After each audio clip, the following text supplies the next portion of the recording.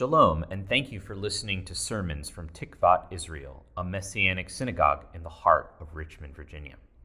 Listening to the podcast is great, but if you want the full experience, please join us on Zoom or in the building, Saturday mornings at 10 a.m. for our worship service.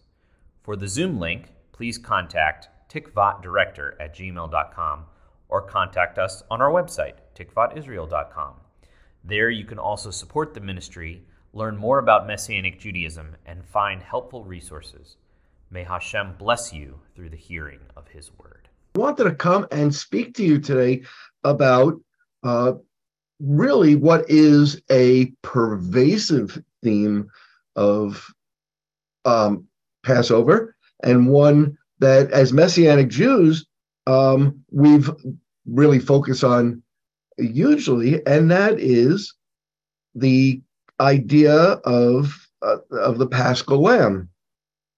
If of course it was in all throughout today, we didn't read the maftir or the additional Torah portion for today, but the Torah portion for the maftir for this day actually focuses on the original Passover sacrifice, but even more so the continuation of it as a liturgy, as a sacred and holy drama that reminds us continually of the Passover sacrifice. Now, among Messianic Jews, much has been said concerning the parallels between the Passover lamb and also which is the essential sacrifice which God commanded the children of Israel before liberating them from bondage to Pharaoh in Egypt, and also bringing them into this covenant at Sinai, but also the parallel between that and the blood of the Lamb, which is placed upon the lintels and the doorposts of Israel's abodes in Goshen, and similarly the blood of Yeshua, who Yochanan the Immerser referred to as the Lamb of God. This sacrifice that Yeshua made spiritually holds the curse of sin and death in abeyance and brings both Israel and the nations into a renewed covenant with God. So Yeshua himself used these symbols that surround the Seder meal and the Passover lamb to ritualize and to continue to point forward to his own efficacious sacrifice.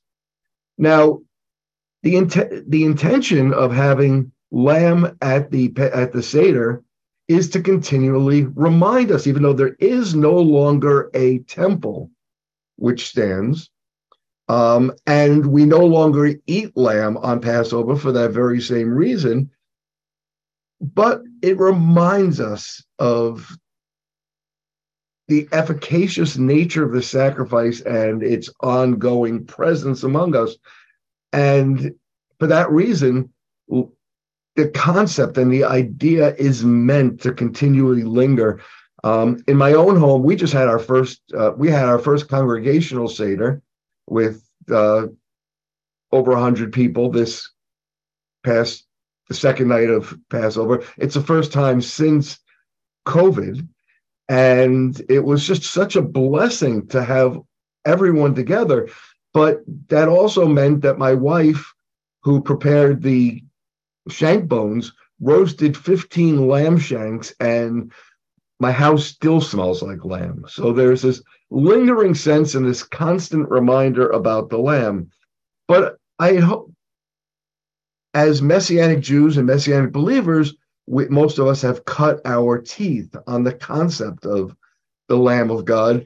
And so I want to just see if I can bring something new and a new idea and a new thought to this idea of the Lamb beyond just the idea of Yeshua simply being our sacrifice for sin and death. It's not a small thing. In fact, it's an enormous truth that is throughout all of Scripture, and the Exodus is the starting point for all of the apostolic writings. But we want to be able to consider not just the starting point, but how do we go on? How do we continue? How do we grow? And what does it mean for us as believers in Yeshua?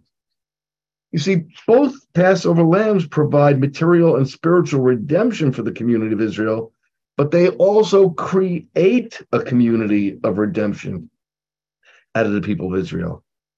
And this is accomplished through the dialectic of Chesed and Gevurah. I think you might be familiar with some of this in concept, but let me just suggest that we can understand this through the Jewish mystical tradition. Now, I just want to qualify this first to say, when I talk about the Jewish mystical tradition, I think some of us get very alarmed when we hear mystical. Well, everything in Scripture is mystical. It just simply means that it's a mystery. It's beyond our understanding. It's that which brings the transcendent, that which is far off and away, into the immanent, that which is close and nearby. And of course, the very nature of the incarnation of Yeshua is just that. It's a sense that we can know that God is near us and he's close to us and that we're attached to him. And in Jewish mystical tradition, I want you to think of it not just in terms of magic.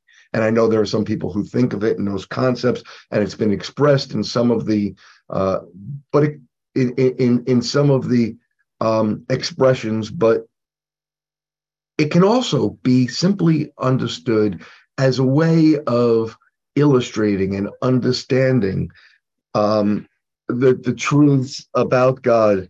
So, according to the Jewish mystical tradition, there is a tree of life, and that tree of life extends throughout all of the created order, and there are branches, and there are 10 branches, or sephirot, or emanations. And these emanations are that with light which comes into the world. And of course, it's very, very similar, because these concepts, they have cognates in the tradition. They have comparative themes that we see arising even in the New Covenant Scripture. The idea of Yeshua coming into the world, and he's the light that comes to the world. And interestingly, there are 10 sephirot, or 10 expressions, of which Yeshua uses those to describe himself continually. So we can understand that these emanate, they come from God, and they come into this world. It's a way that a God who is not in our creation or part of our creation enters into the creation so that we can experience the nearness of our God. I want two of these emanations are the concept of Chesed and Gevurah. Now, Chesed was in our Torah portion for today. It says that the Lord, he has loving kindness for thousands, or it might be understood, multitudes. In other words, God's loving kindness, or his chesed, the love of God, extends to all. And we are to be imitators of God. We are to bear his image in this world. And so God extends his love to the entire world. And what this means for the individual is extending ourselves out and reaching out to others, getting beyond the four walls of our house and our own individual needs, reaching out beyond our self-protectionism and seeing how we might be able to help and expand our love for God to others. And I heard that in your announcements, with the help for Chevron and for local communal ministries. But on the other hand, there's a concept of Gevurah, and this is an inward recoil. Now, the interesting thing about Chesed and Gevurah is we often, in our gender-driven concepts, think of Chesed, or loving kindness, as being feminine, and Gevurah, or strength, as being that which is male. Now, we know that God is neither male nor female, but that we are created in his image, both male and female. And so it's interesting that Gevurah is a feminine word and Chesed is a masculine word. And it's not surprising, because anybody who has ever read the Proverbs and read about the strong and valorous woman realized that the woman is the one who keeps the house together, but also reaches out in commerce, who reaches out to her neighbors. This requires a great, but she also is the one who keeps the home and brings everybody together and strengthens the home. And so sometimes we have this sort of divine reversal that can be seen illustrated in these terms.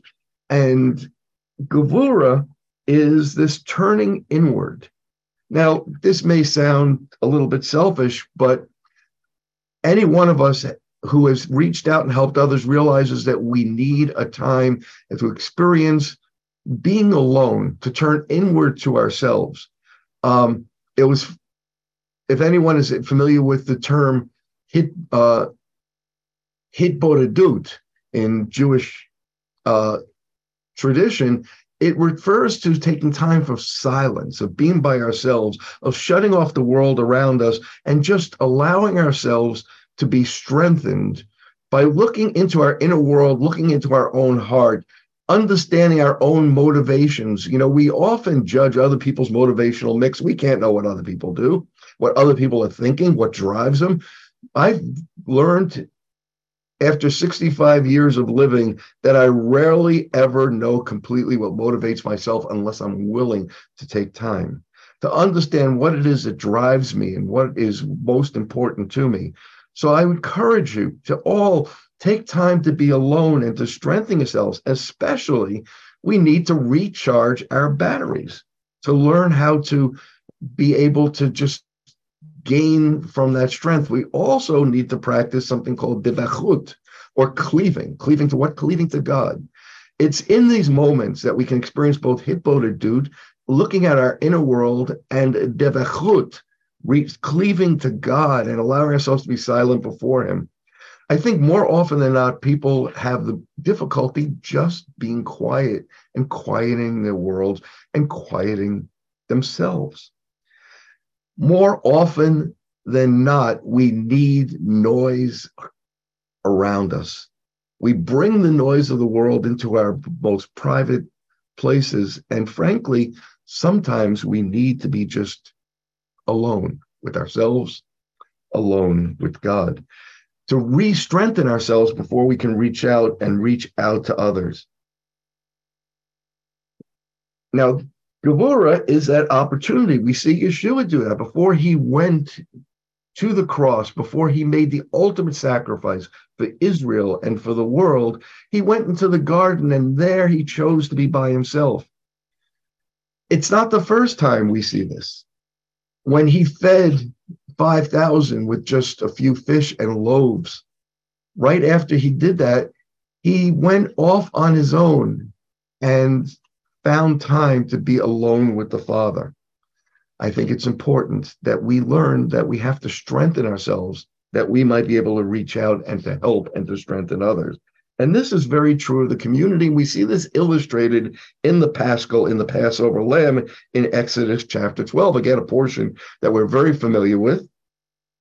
But I want you to see the cyclical pattern of Chesed and Gevura. First, Moses is commanded to speak to the entire assembly of God, instructing them to each select a solitary, unblemished male lamb from the flocks for each and every individual household. And they bring the lamb into their humble homes. You know, I think sometimes I was complaining about the smell of lamb in our 2,500 square foot house. Imagine living in an unair conditioned in Goshen, Egypt, a little tiny home with a dirt floor, and you bring the lamb into the house, and the kiddies name them Fluffy or Lamb Chop, and what a surprise they have. By the time they get attached to this lamb, the lamb is going to be slaughtered. But the lamb's brought into the house for a 5-day period of inspection. It's observed within the privacy of each household for that period. The particularity of the lamb begins to increase. And I want you to see this even in the language of this text.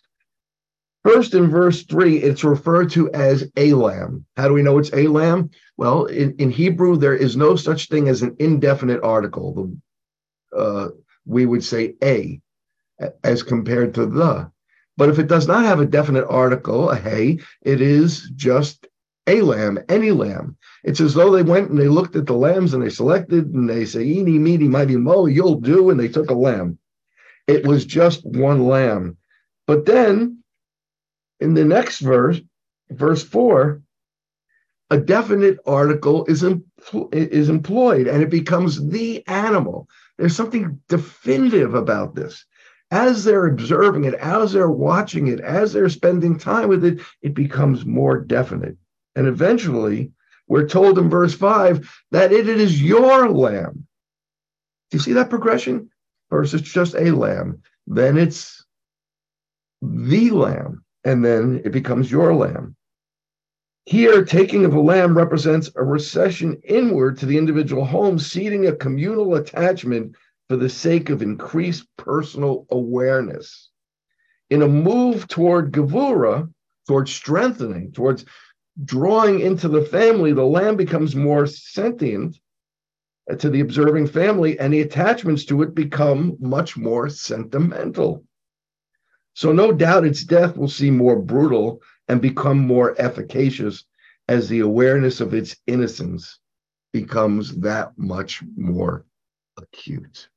You know, you can see that even today in the difference between, I'm told by a member of our congregation who's a veterinarian, that having worked in more rural areas, animals are less like pets. You know, when you know that the animal you're raising may become a meal, or it becomes part of the workload of the farm, an animal is treated less like a pet. But here in the Northeast, animals become members of families. And so it is when you withdraw to the family, when you close in, the animal becomes that much more sentient and the attachments become sentimental. Well, the same, I believe, can be said for Yeshua. From a distance, he's a prophet among many and a Messiah among many candidates. When I grew up, I learned that Jesus